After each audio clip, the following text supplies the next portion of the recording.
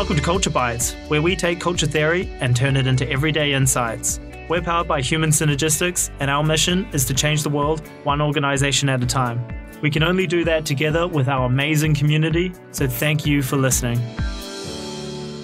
Welcome to Culture Bites. My name's Dominic Gawley. I'm a consultant with Human Synergistics Australia, and I'm joined on the show this week by our head of consulting, Corinne Cantor. Hey, Corinne. Hey, Dom. How are you? I'm really well. We've started this series looking at cultural causal factors. So what are the things that actually shape culture, the stuff we do around here? And we've been going through the different kind of areas, and we've been looking at the systems inside an organization. And this week, we're looking at the goal-setting systems. And so what I'd love to do is go through and look at what is it about how we go about setting goals, why does it matter, how does it impact culture, and what does a good approach look like? So if someone's listening to this, they've just got their results from their culture survey, and this is maybe an area for them to work on. What are some things they should be thinking about and perhaps doing? Okay, great. So what is it? What's this thing all about? What are we measuring there? I think, so before we go into what are we measuring, let's remind everyone that culture is actually around the messages that people get about where to put their effort, energy and time. And the reason the messages that people get around energy, effort and time are so important because ultimately individuals want to be effective and the organisation wants some results. And so one of the principal ways that guides people's effort, energy and time is the goal-setting practice of the organisation, because it sets the goals and therefore identifies priorities.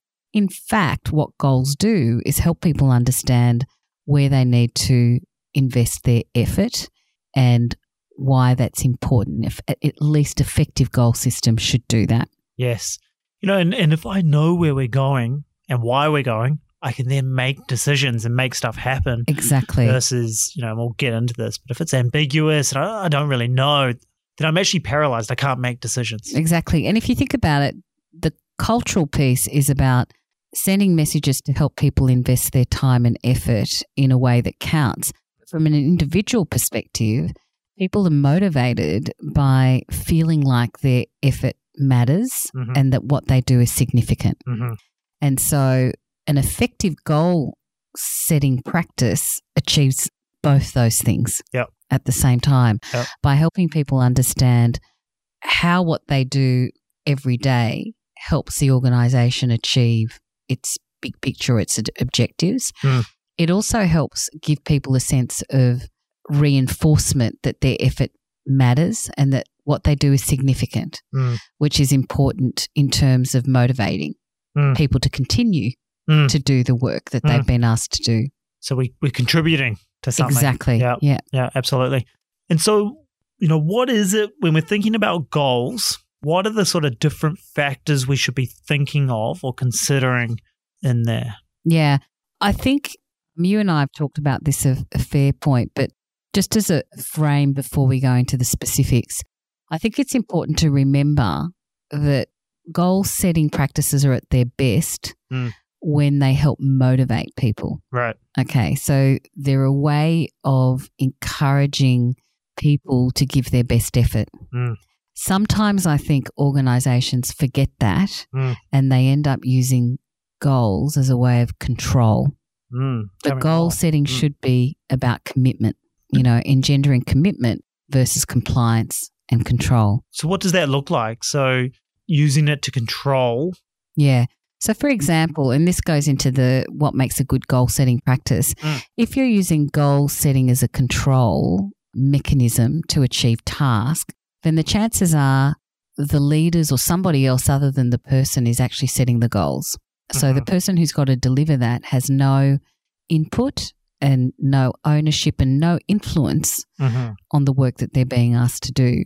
So that's an example where it's more about giving the leaders, the organisation, control and monitoring versus actually trying to engender commitment.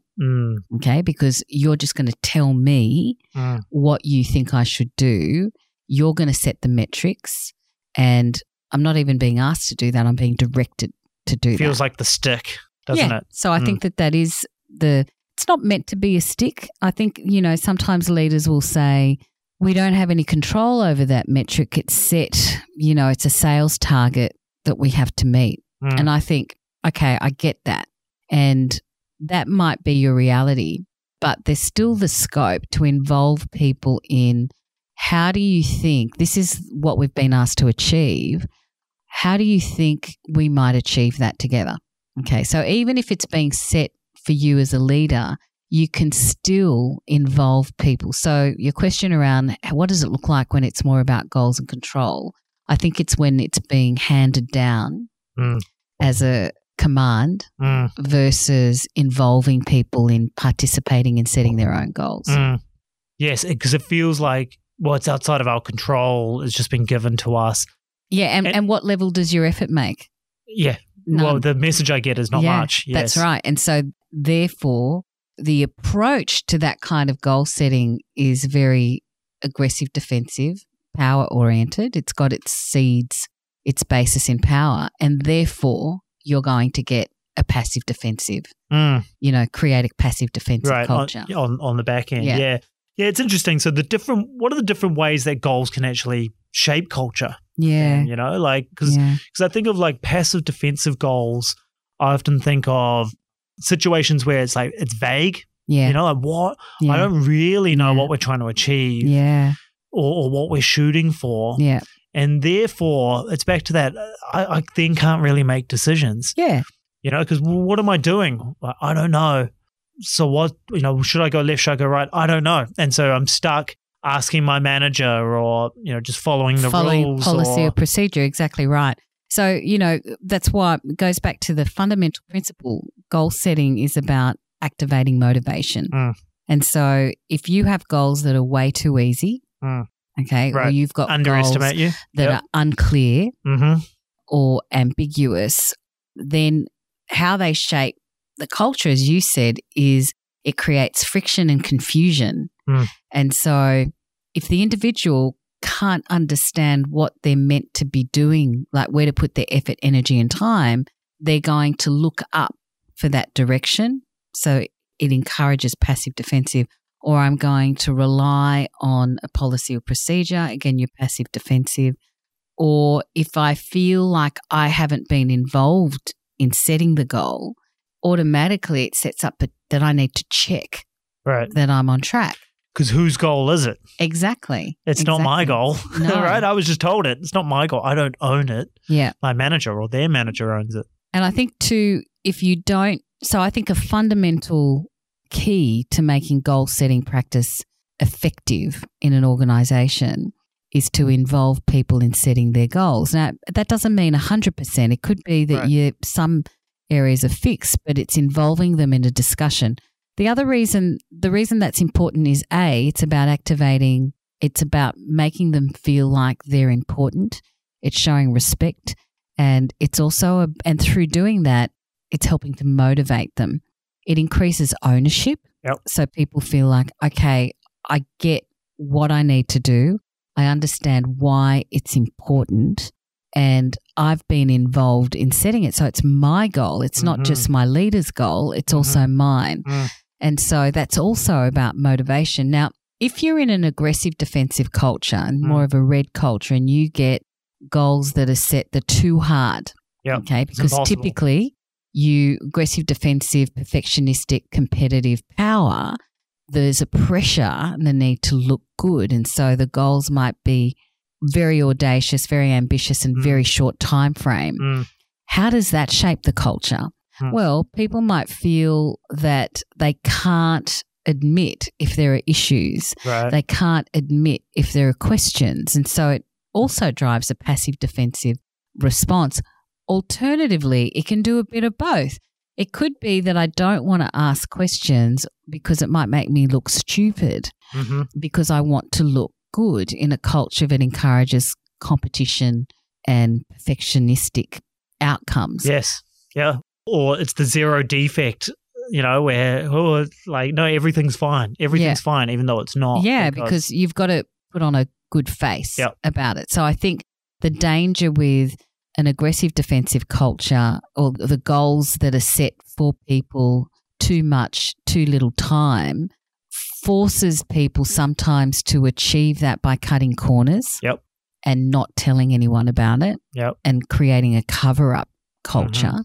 Mm-hmm. It forces people to work long, hard hours in an effort to try and achieve something that in the end may not be achievable if it's an unrealistic time frame. Or even just to be seen doing so. Yes. So when they don't hit the goal, it's like, well, but I was here every night, and so, well, you can't fault them for effort, That's right.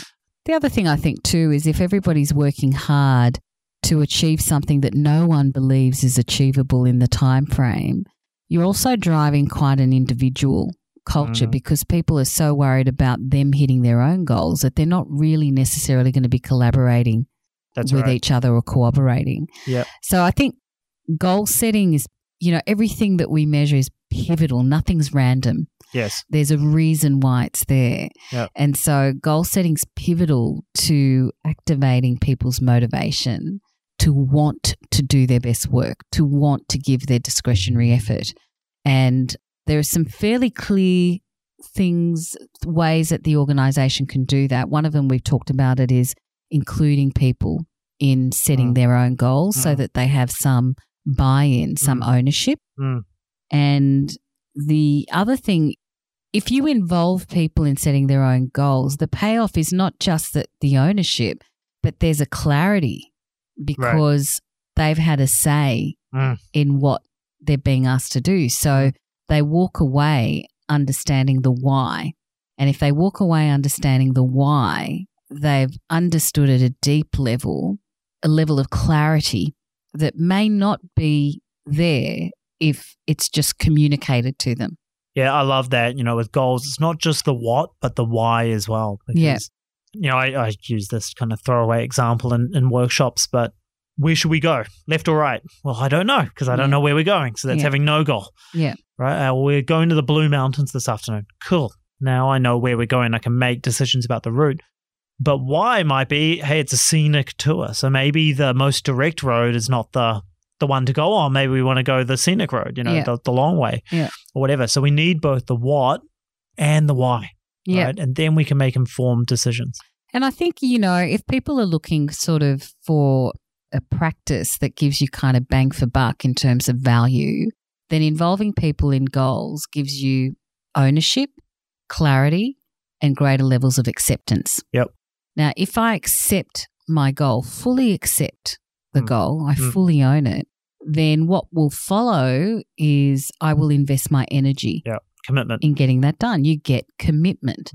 Now, if I don't accept, fully accept, let's just say there's 10%, and I just think, no.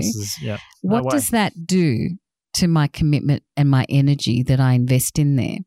Well, I'm going to find other ways, So it's like either I'm going to find a reason why I couldn't do it because of that team over there, that department, they got in our way, or tell me what to do, boss, or some other way to kind of Bottom line is it doesn't get done. Yep. And that is also the value of involving people in a conversation around their goal, because you're able to say, does this make sense? Is there anything that will prevent you being able to do it within the time frame? And so you start to surface some of the issues rather than treating goal setting as a bit of handing over the baton. So you just read them what it is that they have to do and then they assume that they're going to execute it. So I think, and one of my concerns sometimes with goal setting is that it's actually very clear and simple how to get the most out of goals. Yep. The other thing that I think is important that sometimes we get waylaid by, and we did an episode called KPY where metrics get set and people get caught up on the number and they forget that the number actually represents an outcome. Like there's a something. NPS. Yeah. You want, I don't know, plus 50 or something, Now, the number is symbolic of the actual outcome you're looking for, which is delighted customers that stay with you and repeat buy. That's it. And tell other people how wonderful you are. Not game the system by telling people how to fill out the survey to get the plus 50, which I've seen. I've interacted with companies where they do that. I did one where it was like a car service, and then make sure you fill out the survey. And he had a thing where it was like 8 frowny faces and 2 smiley faces. So I'm like, knowing how surveys work, I'm like, you totally biased the survey. Well, I've actually been asked by people, can you please give me a 9 or a 10, because otherwise my supervisor will come and talk to me. So I think it's a beautiful thing, goal system, because it's totally within the control of a leader of the organisation. When I say control, I mean it's within your effort. You don't need to spend money.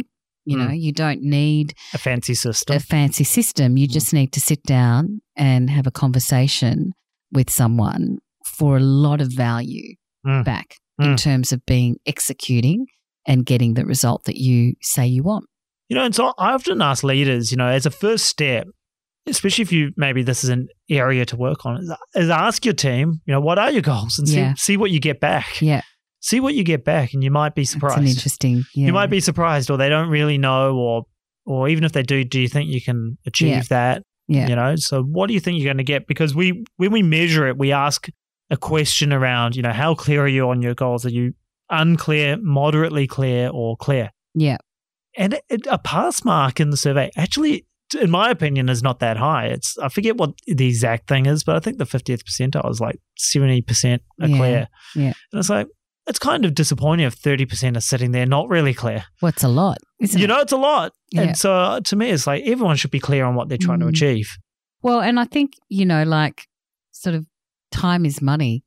And so if you have people not absolutely clear about how they've got to spend their time, then you're losing money either through wasting their time, resources of the organisation, and you don't get what you need.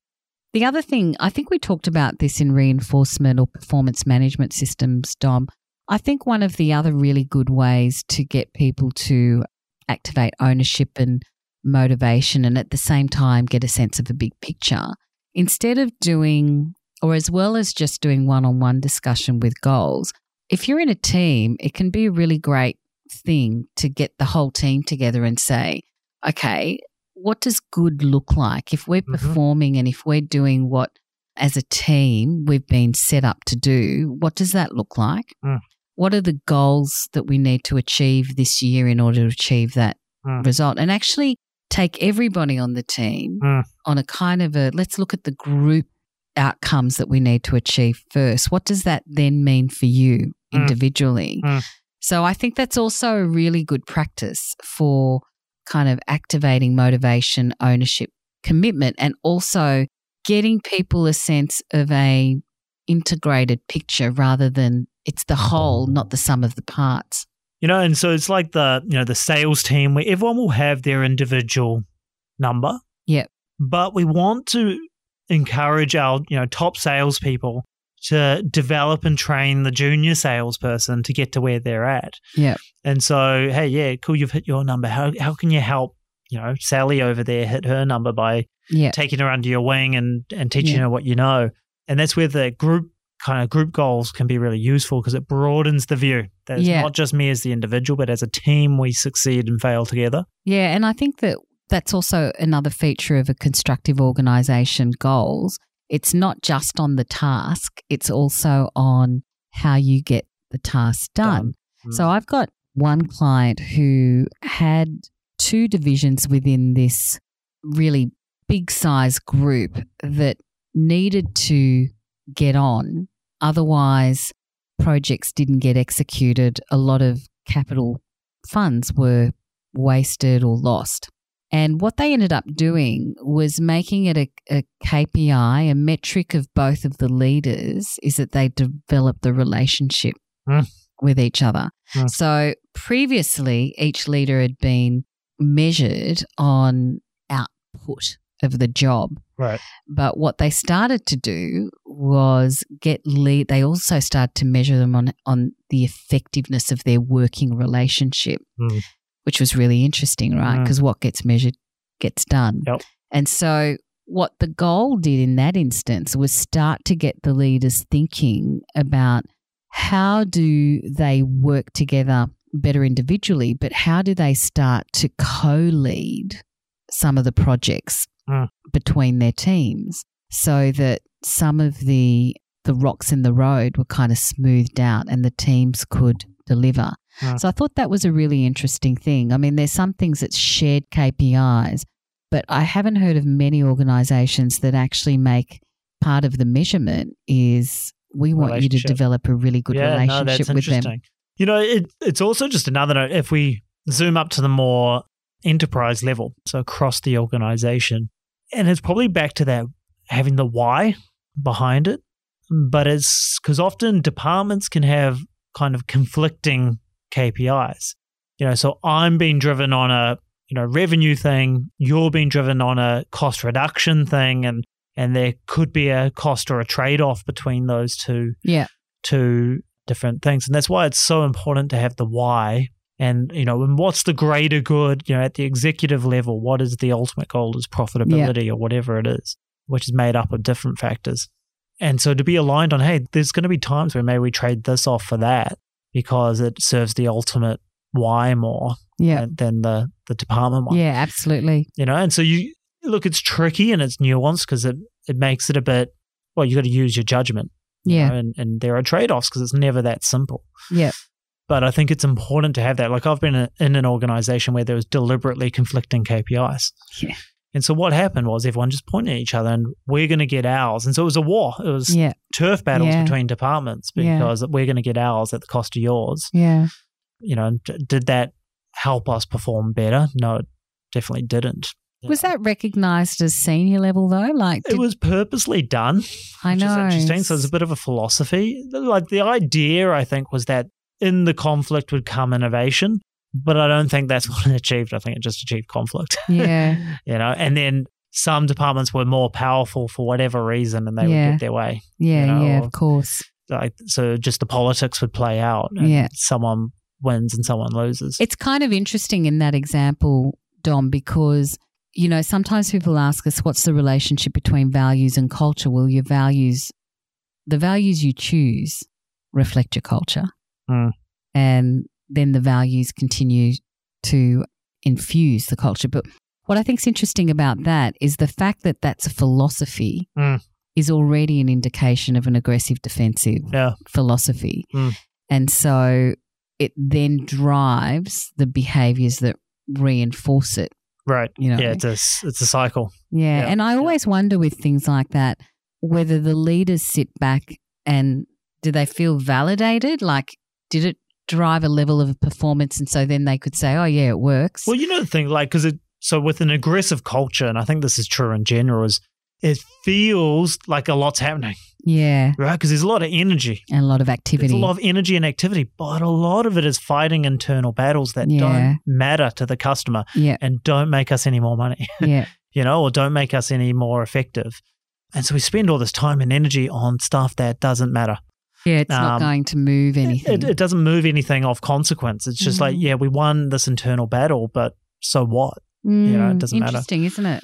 Yeah. So, and the other part of that is because I've seen companies go the other way where now we're going to give you a KPI over which you don't have any influence. Like it sits entirely outside your wheelhouse. Yeah. I don't think that's the move either. No, because if you think from a message point of view, my effort makes no difference and that I can't influence that and therefore it's an inherently passive thing. Or I start blaming people who are responsible for that because they're messing up my number. Yeah, and I think, so I think that's pretty key to an effective goal setting practice. One is that we talked about participation, but the other thing is that it's actually going to set a goal around where my effort makes a difference. So if you set a goal and it's a shared KPI, but there's 40% of delivering that, it's not about my effort. It's about somebody else has to come to the party. But that's a big part of a goal, 40%. So I think one of the things too is it's very difficult. Like one goal I saw was about changing market preference for something. Whoa. Wow. That is a big call. Like, with all the best will in the world, one person cannot make that happen. There are too many other variables. So I think you've got to be really thoughtful about the goals that are set, but also they've got to be based around the person's effort actually making a difference. I can control this. I can change it. I can influence it, because that's really the only thing that you can then measure them on, right? Whether they invested their effort, time and energy in an effective way. Yeah, in the right things in the right way. That's it, and then on that is the, what you mentioned, change the market pyramid. Too difficult, can't do it, and so if it's too difficult, then I'm going to look to protect myself. Too easy, unplug the brain. Yeah. Right, go into green. So we want fairly challenging. We want to stretch people with, I've still got to believe I can get there. It's like, Corinne, you're going to train up and running. You're going to race Usain Bolt in a race. So there's no way I can beat him unless he pulls a hammy, or even then he'd probably still beat me, Yeah. Like, it's got to be something I believe I can actually do. Otherwise, I'm not even going to bother training. That's right. Well, yeah, why would you, right? Like, there's no way. There's no way. There's no way. There's no need for it because you can do it easily. And that's actually been, I was listening to a podcast, the Huberman podcast, and they were talking about protocols for helping goal achievement. They were saying that was one of the things, is actually setting something that is not impossible, but it's actually a little bit hard, that you have to work for it, that you have to stretch for it, that's part of actually, in the setting, not too easy. Which I think is really interesting, because in, corporate world or whatever we want to call it, we set goals. Like, you should achieve your goals. Yeah. Like, in how they're set, I feel like 90% of the time people will achieve their goals. Yeah. If it was truly challenging, it'd be more like 50%. Maybe a little bit higher than 50%. But maybe a little bit higher than 50%. But, that's a truly stretch goal. But I feel like generally, culturally, that's not acceptable. Well, you're expected to, yes, you should always hit your goal. It's an interesting idea, but I think it comes down to what end. What is the goal for? Now, there's going to be some aspects of business where we want you to hit the goal because that's our business and we need to deliver that. In which case, it's not so much about stretch and growth. So it might be a proportion of the goals are around growth and, reaching for something that we haven't tried yet and so we don't know. But from a pragmatic perspective, it can't necessarily all be about that, because some of the goal might just be about getting things done. We need to turn over the business. We need to keep the lights on. Yeah, it's effectiveness in some instances, about efficiency as well. It's both. But I do think that one of the motivating things about a constructive goal-setting practice is that there is scope for some stretch, that, at least some of the goals are something that I have to develop. In order to achieve it, I'd have to reach for it. I have to grow and I have to develop in order to reach it. We'd have to do something different than we're doing today. Yeah. And that's as much about, not just about growing the growing the individual or the team, but it's about, that's what we call innovation, right? Is growing, doing something different. So I think a proportion or one of the goals that have been set is a stretch goal and truly stretch. So it's not too hard, but it's within your skill set. But it's going to require something different. It's going to require something different, and it's going to require a conscious and deliberate effort to achieve it. I love it. So, what I'm taking away, Corinne, is check with your people. What are your goals? See what they say. You might be surprised. Yeah. Now, what do you think your goals are, and why do you have them? Yeah. And if they don't know, for me as a leader, it's on me. I haven't explained them clearly, I haven't involved them probably and talked through why. Yeah. It might be that as a leader, I'm not clear on what my goals are. Yeah. In which case, I've got to go above me and have that same conversation before I can even talk to my team. So go talk to them. We want to be clear. We want people to be clear so they can make decisions. That's the what and the why. We want them fairly challenging. Yeah. It's difficult, but it's not impossible. Your effort makes a difference.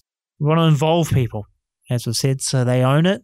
And that way, if they believe they can do it, they've been involved in it, they will then accept the goal rather than sort of not accept it. Ignore it.